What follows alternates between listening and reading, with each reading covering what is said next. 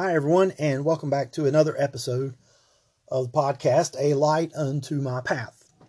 I am your host, Howard Sides, and we're, I hope, going to complete this final portion of the study of the true Christmas story and see a little bit about the details of what actually happened, what really happened, how it happened, who was involved, and when they happened.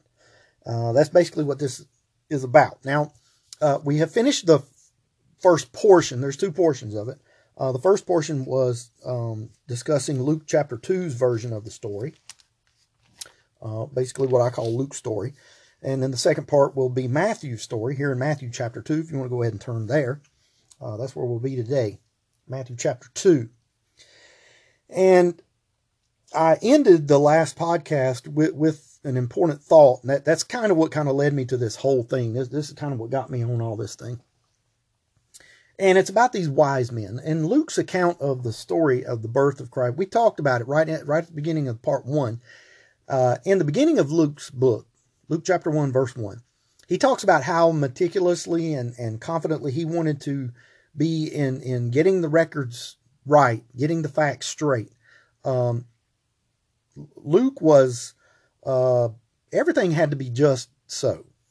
You just kind of get that concept with him that he was one of those that if something wasn't sitting straight, he'd go and straighten it up. You know, I kind of have a little bit of that. Some people have different terms for it, but as it is, he was a meticulous record keeper. But yet in his story, we never see anything of these wise men. And it makes you wonder what's going on. Why doesn't he mention them? And there is a reason. There's a purpose and a reason for it. And we'll get into that today as we get in here. Now, Matthew chapter 2. And in what we're going to talk about today, it can be divided into two portions here. Matthew's story can be divided into two portions. Verses 1 down through verse 8, we'll talk about the wise men's journey. The wise men's journey. And then verses 9 down through 12, we'll discuss the wise men's joy. The wise men's joy. So there's the journey, and then there's the joy. All right, so let's take up the first part here.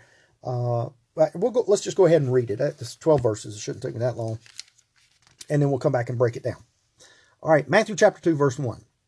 Now when Jesus was born in Bethlehem of Judea in the days of Herod the king, behold, there came wise men from the east to Jerusalem, saying, Where is he that is born King of the Jews? For we have seen his star in the east, and are come to worship him. When Herod the king had heard these things, he was troubled, and all Jerusalem with him. And when he had gathered all the chief priests and scribes of the people together, he demanded of them where Christ should be born. And they said unto him, In Bethlehem of Judea, for thus it is written by the prophet, And thou, Bethlehem, in the land of Judah, art not the least among the princes of Judah, for out of thee shall come a governor that shall rule my people Israel. Then Herod, when he had privately called the wise men, inquired of them diligently what time the star appeared. And he sent them to Bethlehem and said, Go and search diligently for the young child, and when ye have found him, bring me word again, that I may come and worship him also. When they had heard the king, they departed. And lo, the star which they saw in the east went before them till it came and stood over where the young child was. When they saw the star, they rejoiced with exceeding great joy. And when they were come into the house, they saw the young child with Mary his mother, and fell down and worshipped him. And when they had opened their treasures, they presented unto him gifts, gold, and frankincense, and myrrh. And being warned of God in a dream that they should not return to Herod, they departed into their own country another way. Okay, so let's look at this first section, the wise men's journey, verses 1 through 8, the wise men's journey. Now, the first part of that discusses this public meeting with King Herod in verses 1 through 6. Now, verse 1 and 2, it talks about the Magi's request. Let me get my notes straight here. The Magi's request. Yeah. Okay, now it starts off in verse 1, and it says, Now when Jesus was born. All right? There's no time given here. All it is merely stating is that Jesus' birth has taken place at some moment before this point. Now, when Jesus was born. All right? And it says, there came wise men. Now, we always assume that there were 3 of them. Although the Bible never gives a number. We're not told there are 3 anywhere in the Bible. But yet, we see all these nativity scenes, and it's got 3 wise men there. Where does that come from? It comes from that reference towards the end of what we just read about the gifts that they presented. Gold, frankincense, and myrrh. We just automatically assume one king, one man, as it is, had one gift in each hand. So, what can we know of these wise men from what it says here? Now, when Jesus was born in Bethlehem, Judea, behold, there came wise men. Well, the first thing we can know is from the phrasing of the word men. That's plural. We know that there was at least 2. Otherwise, it would have been a wise man. It says wise men. Now, most likely, well, let me talk about it. I may have mentioned this before to you, those of you that don't know. I am a veteran. I served in the U.S. Army back in the late 80s and to the mid 90s during Desert Storm, Desert Shield, and that sort of thing. But I spent the majority of my time in Germany. I absolutely still love the country of Germany. I could not get enough of that place. The castles, just the natural scenery, the people were so nice. I fell in love with that place. I mean, from day one. Yeah, the weather wasn't all that great. I was first stationed in a little town of Heidelberg. Heidelberg is in a valley down towards the south part of the country. Actually in the central part, really. Munich is more to the south, so I'll say it's in the central part. And there's this huge castle there. I'm telling you, man, in the summertime, they would put flares on it and light it up, and it was kind of symbolic of, it would always get struck by lightning and knock one of the turrets down or blow it up or something. So they would light it up at night, and you could ride up and down the Neckar River in these tour boats and see those flares on it. And it was made of red sandstone, which is like a dark burgundy color. So when those flares were on it, the castle really did look like it was like on fire. It was fascinating. But I had a unique opportunity. After I'd been there about 2 years, they came to me and said, look, we need someone to serve in the U.S. Embassy as a communications expert in Bonn, Germany. Now, at this time, it was still East and West Germany.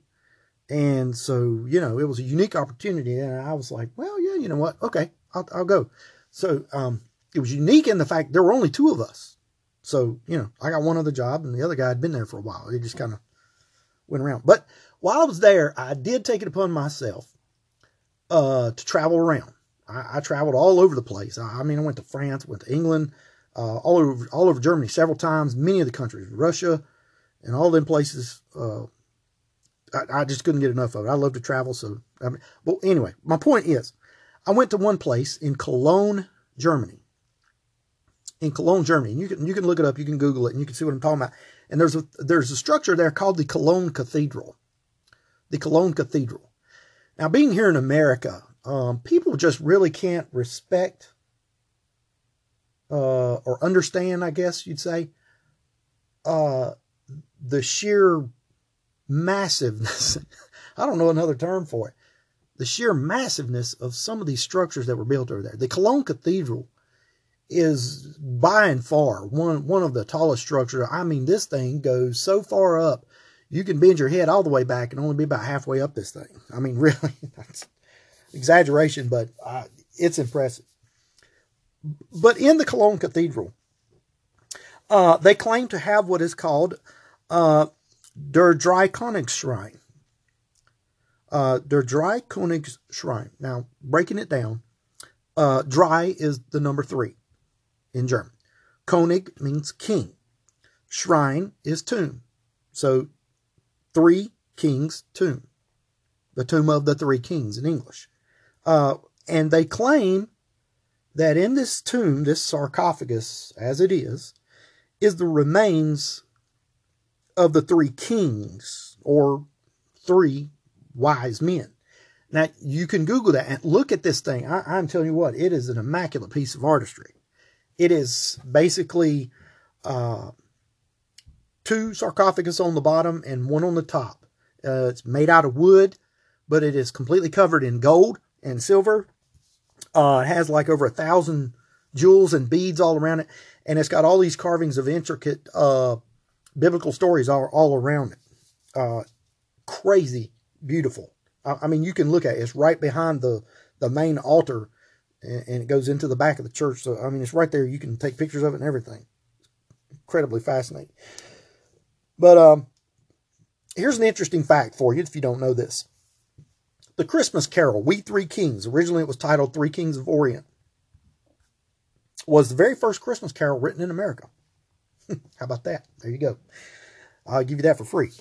All right.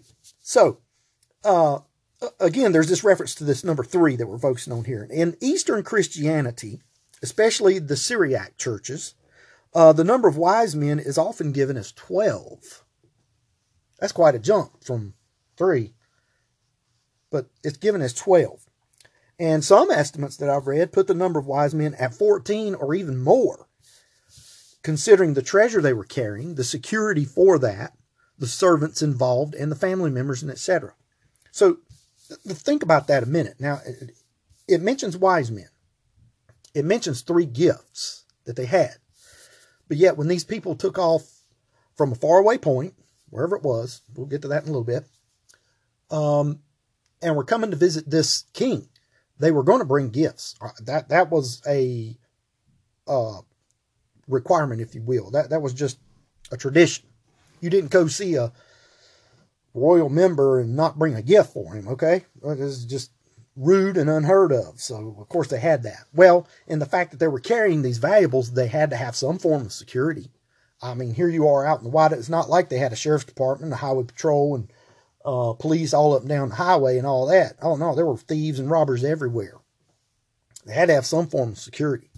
Not only that, but many of them took servants with them and family members. So we have no idea. I mean, this could have been a huge entourage. It could have been 100 people. We just don't know. But in fact, we do know there was at least 2. We can nail that down for sure. Referenced in the word men. Now, while the Bible never refers to them as anything other than wise, many people have given them this title of a king. Their title of kings is most likely linked to a prophecy of Isaiah in chapter 60, verses 1 through 6. And I'll read that. Isaiah 60, verses 1 through 6. And it says, Arise, shine, for thy light is come, and the glory of the Lord is risen upon thee. For behold, the darkness shall cover the earth, and gross darkness the people. But the Lord shall arise upon thee, and his glory shall be seen upon thee. And the Gentiles shall come to thy light, and kings to the brightness of thy rising. Lift up thine eyes round about, and see. All they gather themselves together. They come to thee. Thy sons shall come from far, and thy daughters shall be nursed at thy side. Then thou shalt see and flow together, and thine heart shall fear and be enlarged, because the abundance of the sea shall be converted unto thee. The forces of the Gentiles shall come unto thee. The multitude of camels shall cover thee. The dromedaries of Midian and Ephah, all they from Sheba shall come. They shall bring gold and incense, and they shall show forth the praises of the Lord. So nowhere in the Bible we're told they're kings. But many think that that reference comes from that scripture. Okay? Now, this group, as I said before, is sometimes called, and I'll use that title, the Magi. M-A-G-I. The Magi. Well, where does that term come from? And what does it mean? The history behind the name, starts all the way back in the book of Genesis, chapter 25. Genesis chapter 25. Verses 1, 2, and 6. Genesis chapter 25. I'll read that. It says, Then again Abraham took a wife. Now what's happened is Sarah has just died. Sarah has passed away. So verse 1 of chapter 25. Then again, Abraham took a wife, and her name was Keturah. Keturah. Keturah. And she bare him Zimran, and Jokshan, and Medan, and Midian, and Ishbak, and Shua. But unto the son, and verse 6, but unto the sons of the concubines which Abraham had, Abraham gave gifts and sent them away from Isaac his son while he yet lived eastward unto the east country. Okay, now we're talking about a wife and a concubine here. Now, a lot of them argue that, well, Keturah wasn't really a wife, or she was really a wife. She wasn't a concubine, so this doesn't... And actually, in 1 Chronicles chapter 1, verse 32, it refers to Keturah as Abraham's concubine. She was one of his concubines. Yes, he did later on marry her, but in reference to what's going on, it's talking about her sons and the other sons all being a separate division from Isaac. Okay, he took care of Isaac. But in verse 6 it says, unto the sons of concubines which Abraham had, Abraham gave gifts and sent them away from Isaac his son. There's the separation. While he yet lived eastward unto the east country. So basically he sent them to the east country. And what we're getting at here is one of these sons of Keturah, the fourth one. His name is Midian, M-I-D-I-A-N. Midian's descendants moved into a section of this east country, which is later called Mede, M-E-D-E, Mede. And Mede later on becomes half of the Medo-Persian Empire. Medo-Persian Empire. Now, historically speaking, the first or the next stage of what happens after this incident is that the Babylonians take slaves of the Israelites. When they come in and they took the land of Israel, they made them all servants. And in the book of Daniel, we see where Daniel makes an impression on King Nebuchadnezzar, and Daniel becomes the leader of the priesthood there. Okay? Now, being the leader of the priesthood, it was more than obvious. You can just kind of grasp and understand this. In Babylon, they have men of science. They had men of renown. They had men of thinking and knowledge and that sort of thing. Do you not think it would have been foolish to ignore what Daniel and all these Israelites would have said about their prophecies and about what their scriptures said? I very seriously doubt that. They would have learned everything they could. That's what their job was, a capacity for learning, and they wanted to learn it all. So in there somewhere, Daniel and the people of Israel with him would have taught these Babylonians the prophecies out of the Old Testament. Okay? Now, the next event that happens is the next world power takes over. And that's where we mentioned them before, the Medo-Persians. The Medo-Persian Empire defeats the Babylonians, and then they took these Israelite slaves to their territory, upon which time they would have learned about the prophecies in the Old Testament records as well. All right. At some point later, the Medes try to overtake the Persians and take sole control of the entire empire, but they fail. Now, one of the tribes in these Medes was this group, this offspring of Midian here. All right. Now, the name, well, let's see, that kind of doesn't really, we'll kind of go into that. Okay, now, upon the failed attempt to overthrow the Persians, this specific tribe of Medes became priests, teachers, and instructors for the Persian kings. And it's obvious the Persian kings accepted it because they were held with such high esteem that it was decreed that no sacrifices could be made in the entire Persian Empire without one of these priests being present. So these men were quite highly respected. Trying to make some notes here as I go.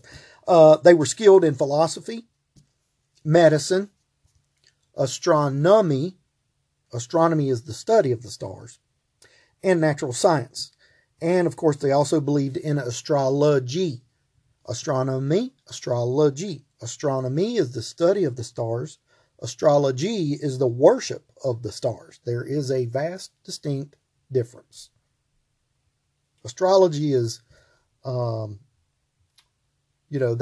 what's your sign? Each of the months has a sign. Well, it's not actually down to a month, but there's like 12 different zodiac signs and what's your horoscope and all. That's a part of astrology. That's the worship of the stars. So if you dabble in that astrology and you just can't get your day made without a cup of coffee and reading what your horoscope says, give it up. I mean, how often is it really true? It's just a matter of circumstance, okay? And maybe Satan playing with you and trying to convince you. So that ought to scare you enough right there, if it is right all the time. Now, this word magi is where we get our term today, magician. Although these magi were well-respected persons and not tricksters and pranksters like we picture these magicians today. They weren't like that. They were well-respected men. Okay? So we'll give them that. All right, the next phrase, it says, from the east. Okay, everybody knows which way east is, okay? From Israel. If you have to, you can get a map of the Middle East. And that little dot on there is Israel. All the way down along the coast there of the Mediterranean Sea. You got Israel. And east of that. And you can see what's to the south. You can see what's to the north. And that plays a role in kind of what we're going to look at here. So what is to the east in that day would have been known what is called the Parthian Empire. The Parthian Empire. And they were in power from 247 BC, before Christ, to 224 AD, Anno Domini, in the year of our Lord. The Parthian Empire. Now, this was an area that stretched from parts of the Mediterranean Sea into the west to India and China in the east. I mean, so this was a vast chunk of land, as it were. I mean, they had quite a bit of territory. Now, what this come about, remember Alexander the Great, when he died, he had 4 generals. One took over the area of Egypt and Libya, and one of them took over this area of this Parthian Empire. And what's significant here about this Parthian Empire was that these people were well known, well recognized as incredible archers. It was these people who were the first to be able to be deadly accurate with a bow and arrow, turned completely backwards on a horse in a full gallop. You ever try to do that? You see these cowboy movies with the cowboys riding on these horses, wide open riding, and they got that rifle and they're cocking that thing, pow, and they're hitting all these little targets and stuff. Try that sometime. Let's see how steady of an arm you've got. Okay? Now you take what these guys were doing, and they were turning around completely backwards on a horse. And it said that they were astoundingly accurate. And it was from these that the offspring became the rule of Genghis Khan. And he was known for this training or this, I don't know what you'd say it, characteristic. His men could do this. And he was a bloodline from down in this Parthian Empire. Okay, so there's kind of how it ties all the history in together. All right, now, it's believed to be from this area that these wise men originated from. Some say it was all the way from China. Some say from India. But we'll get into that a little bit. But and that was kind of my next point. Some historians give 3 names to these wise men. Okay, if there's that question out there and they're trying to, somebody's going to supply some names. That's just how it is. One of the names that we have been given is Melchior, Melchior. And he was considered to have come from Persia. If you don't know where Persia is, that is where today Iran is. And I can tell you right now, you call an Iranian an Arab, and he's probably going to be irate. The Iranians do not call themselves Arabs. They are Persians. Distinct difference. Okay? That's just the pride of their history. That's what that is. Okay? So Melchior was from Persia. The second name we're given is the name Gaspar, Gaspar. And presumably he came from India. And then the third name we're given is Balthazar, Balthazar. and it is thought that he came from Arabia. And when I first saw this, now again, there's nothing to argue that there were not three. Okay, there could have been three, but nowhere are we told there are three. These could have just been three guys that were smarter than their average neighbors. Now, who knows? But when it says this guy Balthazar came from Arabia, Arabia is more, not exactly, but it's more to the south than to the east. So I kind of, it doesn't really sit well with me. There could be an argument that, well, yeah, it is to the east, but, you know. And here's another thing. Did they all three come from the same place, or did they all three come from different regions? I really tend to think that it's possible that they all three came from different regions, that they were maybe within a certain group or a certain area, but possibly three different. Why? I mean, think about this from a historical aspect or a common sense. Why would three wise men, if it were three, all be located in the same place? Okay, some arguments for learning and studying, gaining knowledge from each other's experience and knowledge. Okay, who else could get benefit from that? Okay, there's a key. If you spread them out, knowledge is gained. And in that day and time, knowledge seemed to be a big deal. Not as much today. But back then, that was how records were passed. That's how records were kept. That's how arguments were settled.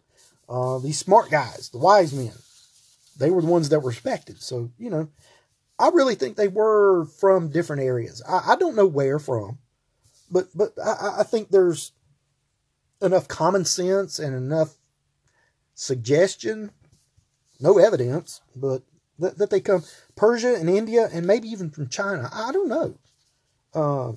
There's no doubt that the Far East has some pretty smart people. So it came from somewhere. Okay. All right. Next phrase. Says in verse 2, saying, where is he that is born King of the Jews? Where is he that is born King of the Jews? Now, upon arrival, these diligent Gentiles, as they were, pagan Gentile men, they were wise, but they were pagan Gentiles. They start asking everyone, hey, where's this guy that's born King of the Jews? We want to worship him. Where's he at? And as they're asking this question, they look around, and all they're getting is blank stares. Nobody knows what they're talking about.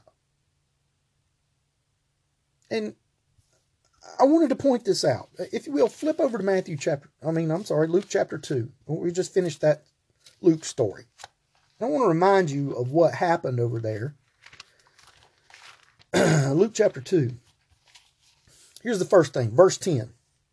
And the angel said unto them, fear not, for behold, I bring you good tidings of great joy, which shall be to all people.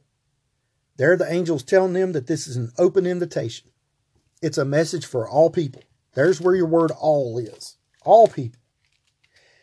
And verse 17. And when they had seen it, talking about the shepherds, they made known abroad the saying which was told them concerning this child. They told everybody. They made known abroad. They told everybody. Verse 18, and all they that heard it wondered at those things which were told them by the shepherds. People heard it, and they thought about it. Yet here, in verse 2, when they come and say, hey, where's this guy that's born King of the Jews? And all they're getting is blank stares. Nobody knows. Is that not fascinating? These shepherds told everybody. But all they got in response is people just thought about it. And listen, that is a signal or a sign, if you will, of things that are happening today. And I'm telling you, it's dangerous. People are given the message of Jesus Christ. And those that are hearing it, they think about it. And that's as far as they go. They think about it. And then Satan gets them busy. Satan gets them distracted. Satan gets them deterred. And they forget all about it. And that's exactly what we see happen right here. They thought about it. I mean, imagine hearing a story like that. Hey, God has been born a human. And he's here. Would you not want to see that? I would. And yet, nobody knows a thing. And you're thinking, Man, was this like 100 years later? No. 50 years later? No. 10 years later? No, not even that long. 5 years later? Not even that long. But we will get to it. So here they are. They're asking the question. They get nothing but blank stares. Man. And they ask this next question. For we have seen his star in the east. We have seen his star in the east. All right. Now, if you're anybody anywhere that's well connected with the internet and the news and all that, this month, December of 2020, there's a lot of talk about a Christmas star. A lot of talk about a Christmas star. And we'll kind of get into that. But in this story here, first of all, with this Christmas star, there's many assumptions that have been made that these wise men followed a star for one night and arrived at their destination. Star pops up, boom, they're in the far east, wherever they are, and they follow this light, and sometime before the morning when the light disappeared, they arrived at the manger scene. All right, well, there's two problems with that. Number one, this star is going to move. Remember, the rotation of the earth and the constellations. Yes, they may go from east to west, but if they saw the star in the east, by the time they got up and got good and ready, they couldn't have traveled very far before that thing went down. I mean, let's remember that Joseph and Mary traveled 80 miles from Nazareth to Bethlehem. That would have took longer than a day. Wherever these guys come from had to be further than that, just from the assumption that they came from the east. Why wouldn't they have just come from the name of some city if it was close enough to make in a day or a night? And by that point, who would travel at night with gold and frankincense and myrrh in your pocket? Come on. All right, second, many secular historically recorded stellar events of this time frame are suggested as, quote, natural events, unquote, for an explanation. When they see this story, they go looking for answers, and they try and fit stuff in there. There have been some that have been produced. Number one would be the appearance of Halley's Comet, which appeared in 11 BC. I mentioned it a minute ago. This year is what we call that Christmas star, the conjunction of Saturn and Jupiter. Well, it happened back then in 7 BC. And it made like a bright light. Okay. Another event happened between the year 5 and 2 BC. Now, on the first day of the Egyptian month, Mesori, Mesori, Mesori, the star that is called Sirius, which is also known as the dog star, rose at sunrise and shone with an exceeding brilliance. Well, it had to be exceeding if it was seen during the day. I mean, that's kind of obvious. Now, here's my question. How long was it shining?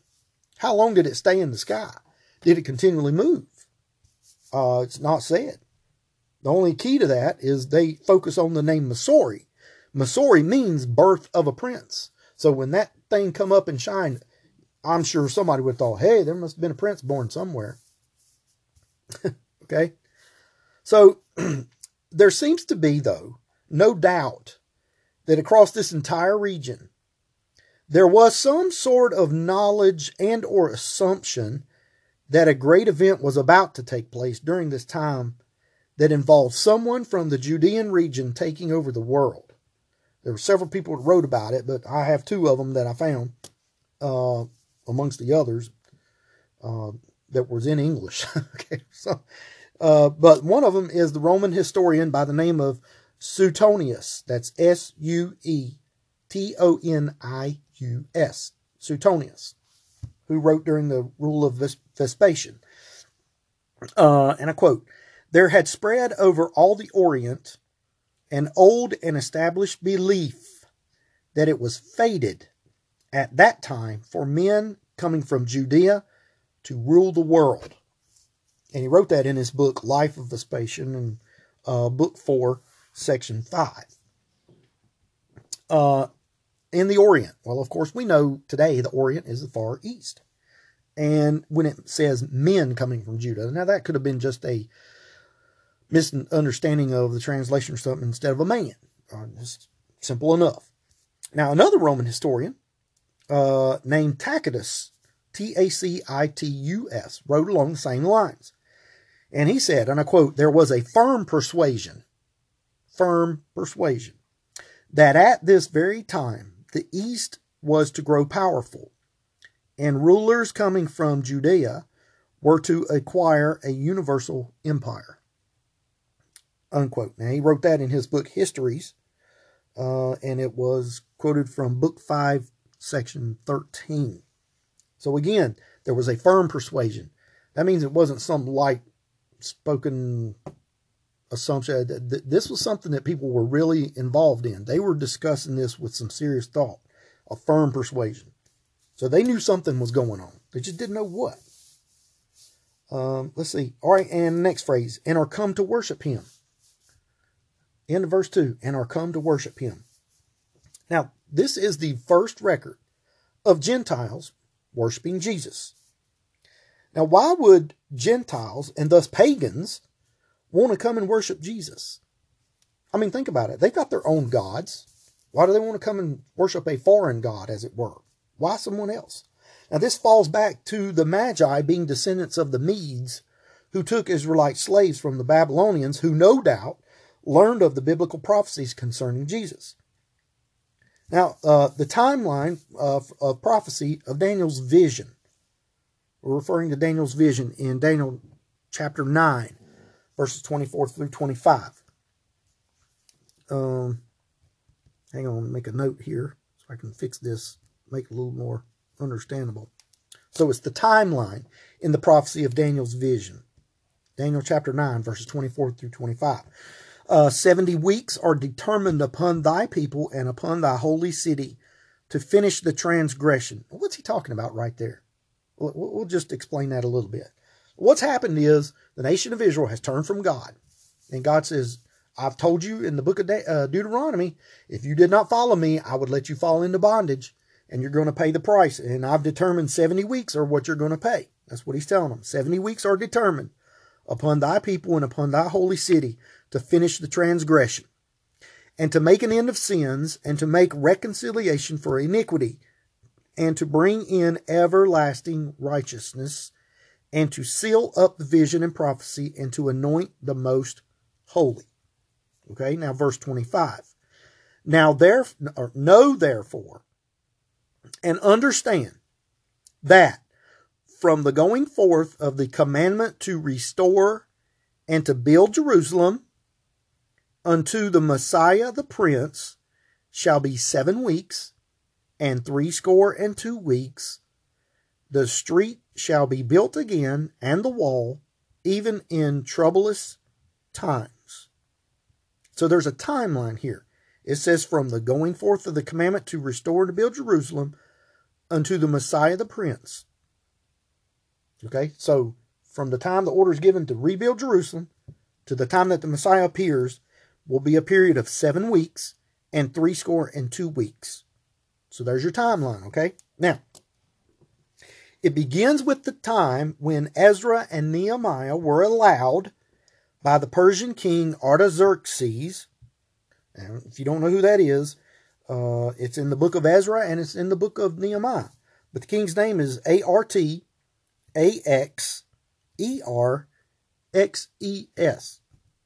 If you can't say Artaxerxes, you can say King Art for short. They were allowed by the Persian king Artaxerxes to return to Jerusalem and rebuild the walls. Ezra chapter 9 verse 7 says, "For upon the first day of the first month began he to go up from Babylon, and on the first day of the 5th month came he to Jerusalem, according to the good hand of his God upon him." Now we know by historical records that this took place in the exact year 445 BC. There's your starting point.